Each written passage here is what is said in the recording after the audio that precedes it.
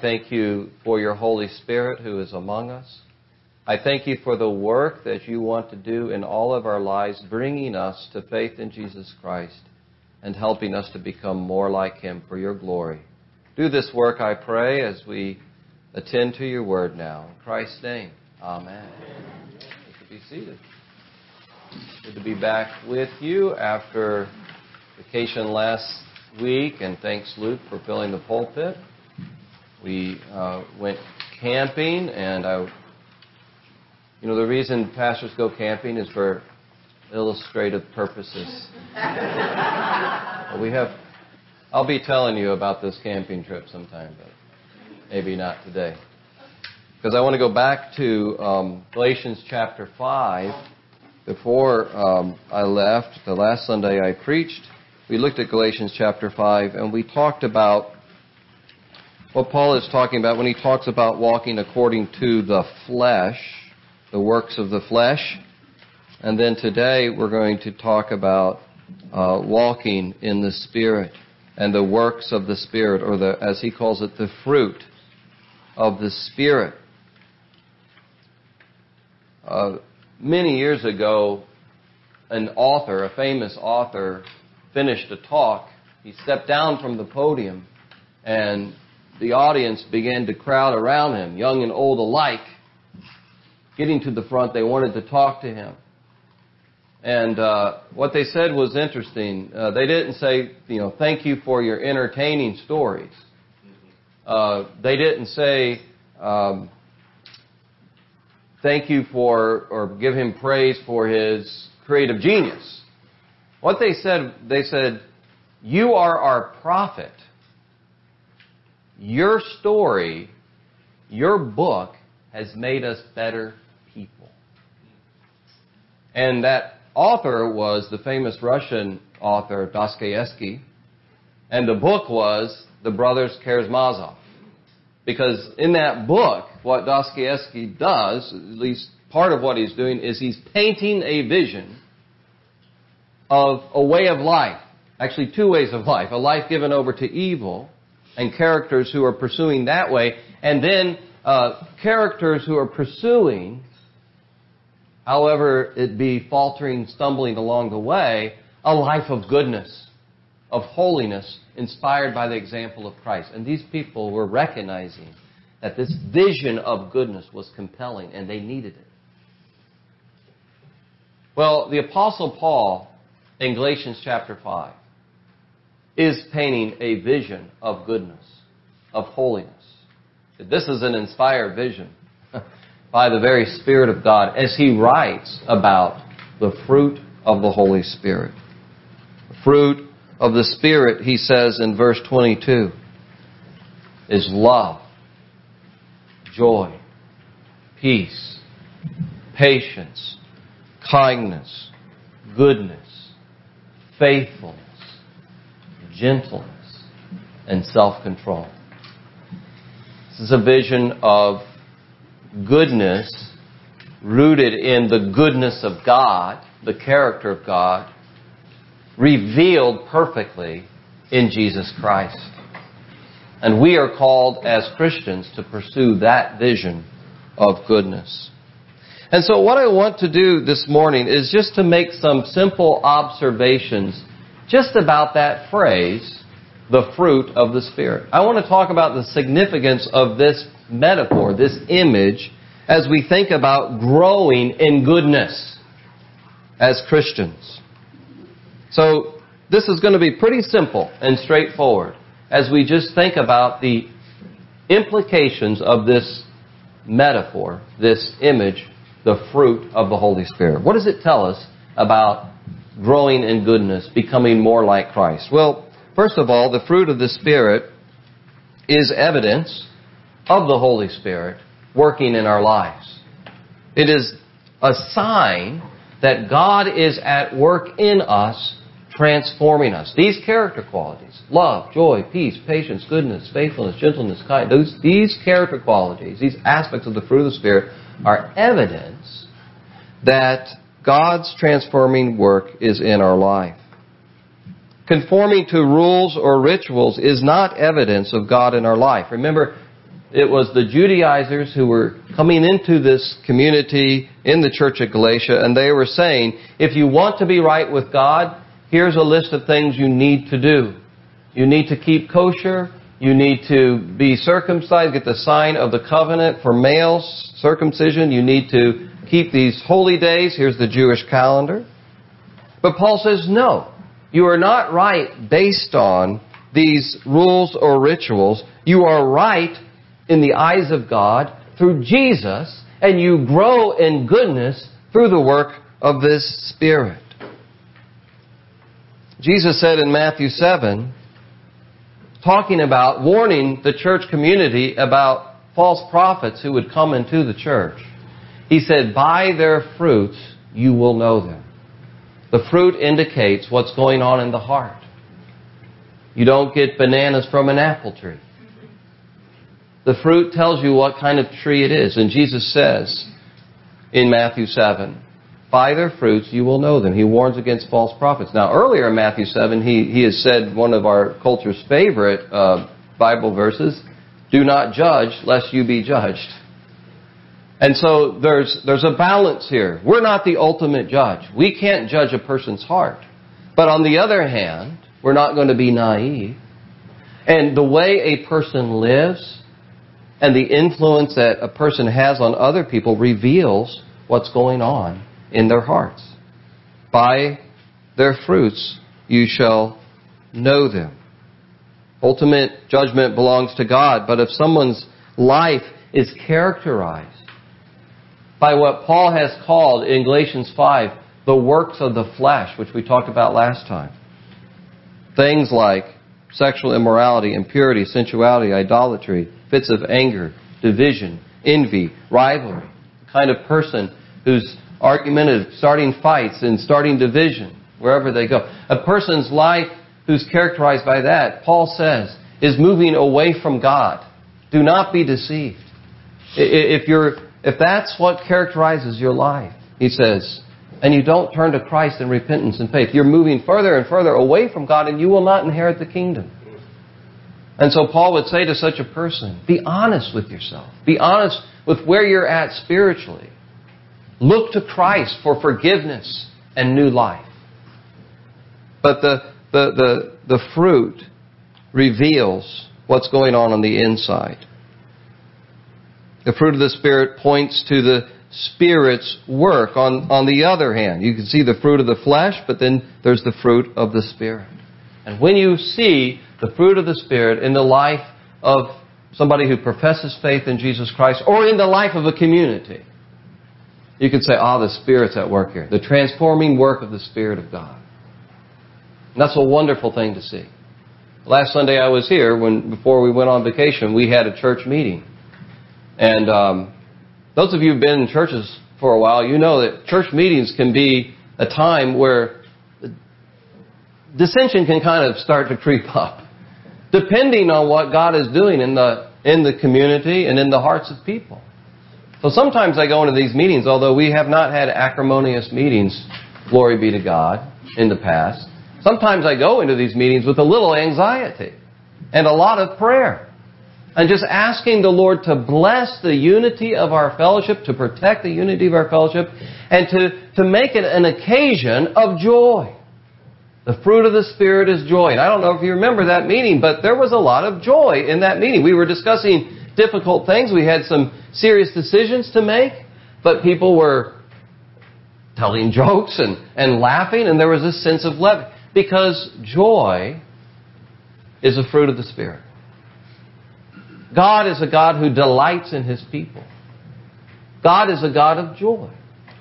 In fact, Thomas Aquinas was asked one time, what does God do? Throughout eternity, what is God doing? And you could answer that question in various ways. But Thomas Aquinas said something interesting. The great medieval Catholic theologian, he said, God is enjoying Himself. God is delighting in His own goodness, in His fullness, in His love, in His beauty. God is a God of joy, and He wants to communicate that joy to His people. Joy is the fruit of the Spirit. And when you see that in a community, in a person's life, you say the Spirit is at work there.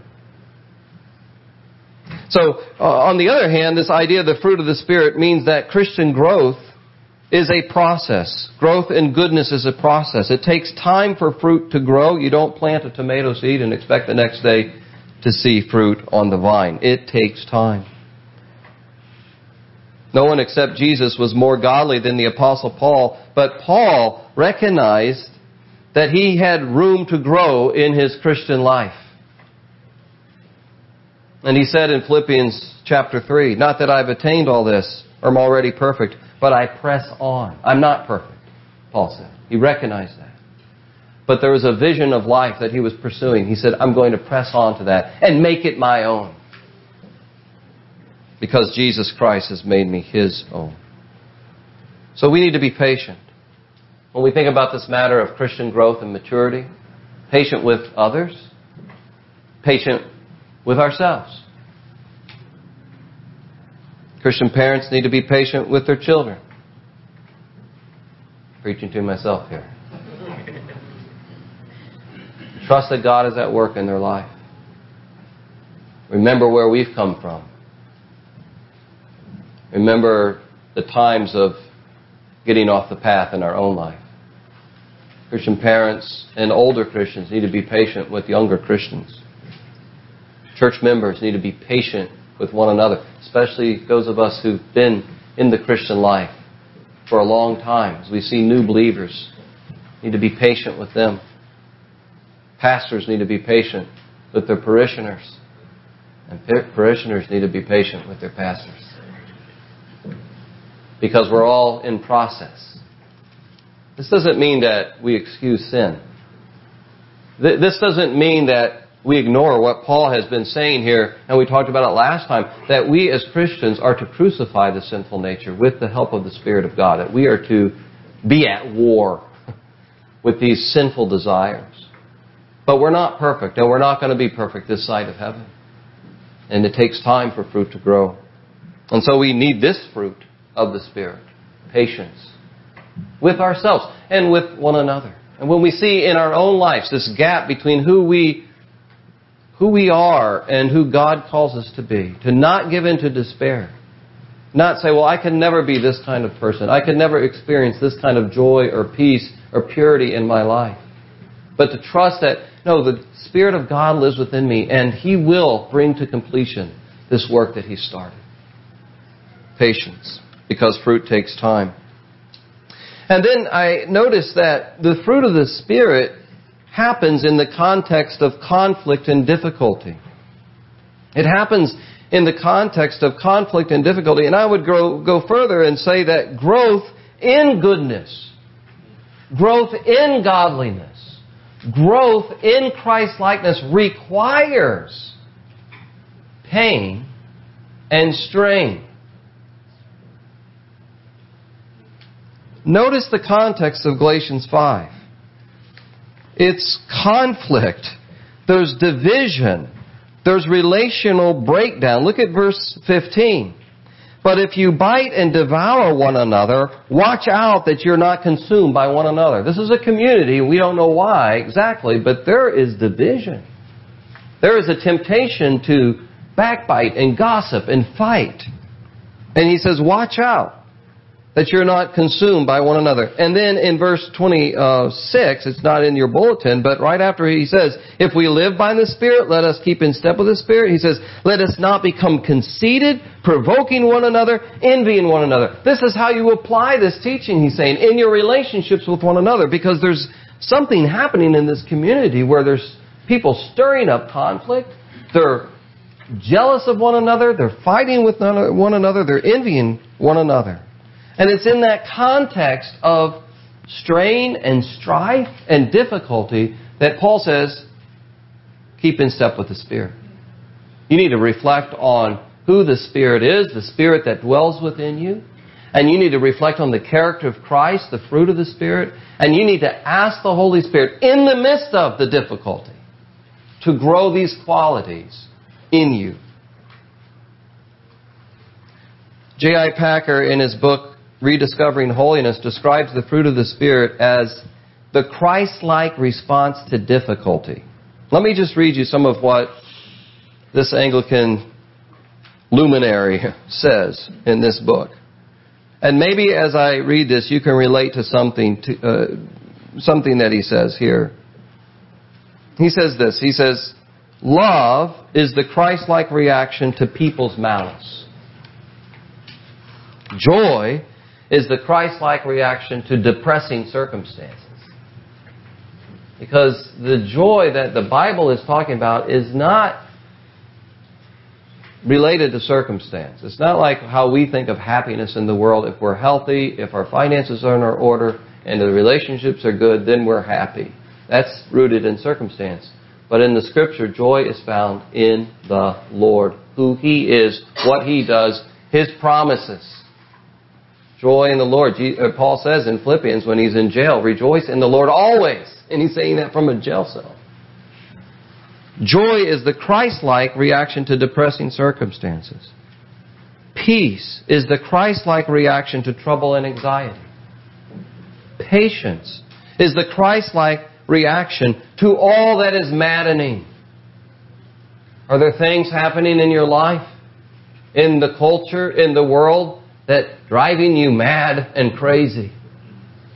And Packer says, patience or forbearance is another way of translating this. Or the King James, long-suffering, is a Christ-like reaction to all that is maddening. Kindness is the Christ-like reaction to those who are unkind. Goodness, the Christ-like reaction to bad people and bad behavior. Faithfulness and gentleness, the Christ-like reaction to lies and fury. Self-control, the Christ-like reaction to every situation or temptation that provokes you to lose your cool or overindulge. Self-control. So Paul is saying, as you go through the stresses and the strains and the conflict and the difficulty, when you're not healthy, precisely when you're not in good shape, precisely when the finances are very difficult or the relationships are under stress and strain, as you trudge through all manner of trouble and temptation and trial, it's precisely there that you look to the Lord and you ask Him for strength that you don't have. Don't think of it as God isn't in this. God has abandoned me. God's not at work. Think of it as an opportunity for God to be at work, making you more like Christ. He stands at the ready as the potter, shaping a vessel for His glory as we turn to Him in prayer and dependence upon the Spirit and saying, Lord, I cannot do this in my own strength. I cannot conjure up peace in the midst of my anxiety. That is not the bin-like reaction to anxiety or the things that depress me. The bin-like response, the natural response, is anxiety and depression. And the only way I know how to get out of it is through prayer and trusting the Holy Spirit and talking things over with my wife, who's got a lot more common sense than I do. God gives us people, right, as part of this process too. This is about a community. Paul's addressing a community. So turn to Christ and plead with Him. I need you to produce in me what I cannot produce in my own power. Make it a constant prayer. As you go through your day, as you face temptations, I'm having problems with self-control in my thought life in this area. Lord, give me self-control. Help me to be more like Christ. So this leads me to my fourth and my final observation here. The fruit of the Spirit means that the change we need is produced by the power of the Holy Spirit. This is not about self-improvement. It's not about taking this on as a DIY project. It's about union with Christ and drawing on His strength. Fruit is not something we make. Maybe there'll come a time where they can use the DNA to clone fruit. I don't know. Maybe some people are doing that now. But I don't think fruit is something that we can manufacture. it emerges. Fruit comes from the life-giving power that's packed into the seed. The DNA, the code, the information, the principle of life is in the seed. And when we put our faith in Jesus Christ, the life of God comes into our life. That seed is planted in the very heart of our being, the very center of our being. That's where the power to change comes from. That's where the power to grow comes from. Yes, the conditions have to be right for the seed to grow. And so we must cooperate with God through prayer, through meditating upon His Word, through worshiping together. Yes, we must cooperate with God. That's what Paul is calling for in this passage. Walk in step with the Spirit. But the Spirit lives within you, and the power to change comes from God Himself, the life He's implanted in you. And that's why Paul is saying to the Galatians, if you have the Spirit, you don't need the Mosaic Law.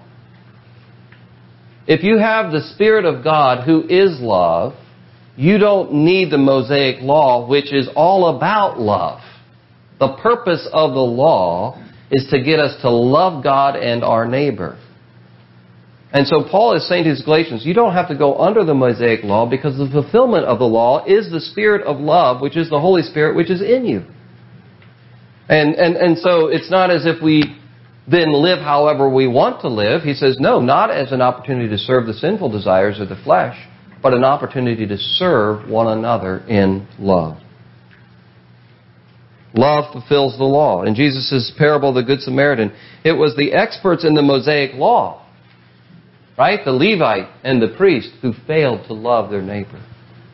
Because the law doesn't get you there. The legalism does not give you the power to change, to be like Christ. Only the Spirit of Christ can do that. And so we're called to yield to the Spirit, to grow in dependence upon the Spirit.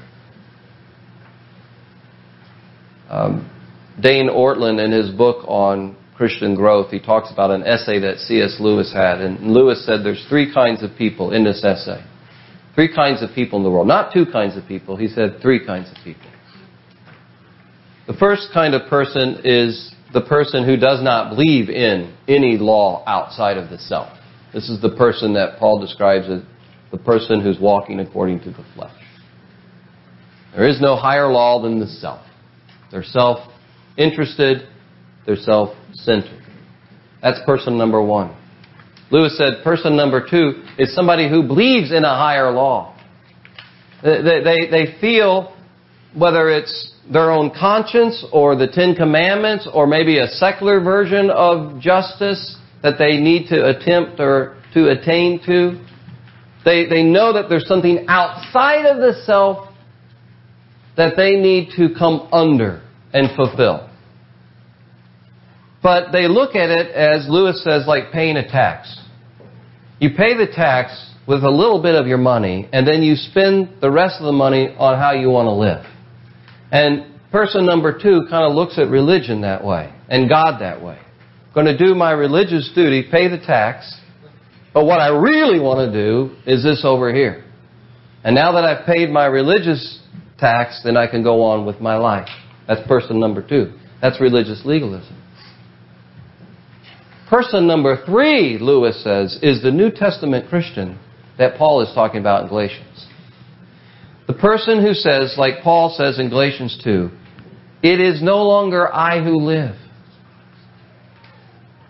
but Christ who lives in me. And the life I now live in the flesh, I live by faith in the Son of God who loved me and gave Himself up for me. You see, Paul was so gripped by the love of God revealed in Christ at the cross that he says, I'm not going to live for myself anymore. I'm going to live for the one who loved me like this. Can you say that? Can I say that? I've been gripped by the love of Christ at the cross. The Holy Spirit has poured this love into my heart. And so Paul says it's no longer about Paul. It's no longer about me. At the deepest core, my will is to do the will of God. And as Ortlund says, then it is a matter of not just obeying God, but enjoying God and enjoying obeying God because you want to obey Him. That is a work of the Spirit. That doesn't come naturally. It's a work of the Spirit. And so, friends, can you thank God in your life for the work of the Spirit, the fruit of the Spirit? Do you see how God has produced this fruit in you? Can you see that over the years, and maybe even over the decades, God has been changing your character to become more like Christ? Can you thank God for that? And I wonder if, like me, you also recognize places where there's a significant gap between who you are now and who God is calling you to be in Christ. And as you think about these aspects of the fruit of the Holy Spirit, you can identify, even as you read this list, you can say, yeah, I need more joy in my life. I need more peace. Well, then let's go to the Lord in prayer and pray and persist in prayer. The prayer that we sang, Holy Spirit, breathe new life in me. And trust that the one who began a good work in you is at work in you now. Right now. And He will be faithful to complete it. Let's pray. Lord, I pray that You will help us all to be gripped afresh, anew, by the love that You have revealed to us in Jesus Christ. And that we can come to the place where Paul said, it's no longer about me. It's no longer I who lives, but Christ who lives in me. And yet be honest about this road that we're on and the trials and the temptations and the difficulty along the way, recognizing we don't have the strength. And so help us to turn to You. Give us grace to call us into a deeper dependence through prayer on Your Holy Spirit, that we may walk in step with the Spirit. The world needs Christians and Christian communities who are pursuing this vision of what it means to be a human being, which is to be renewed in the image and likeness of God. Help us to pursue it, O God, I pray. In Christ's name, amen. Would you please stand and let's recite the words of our faith.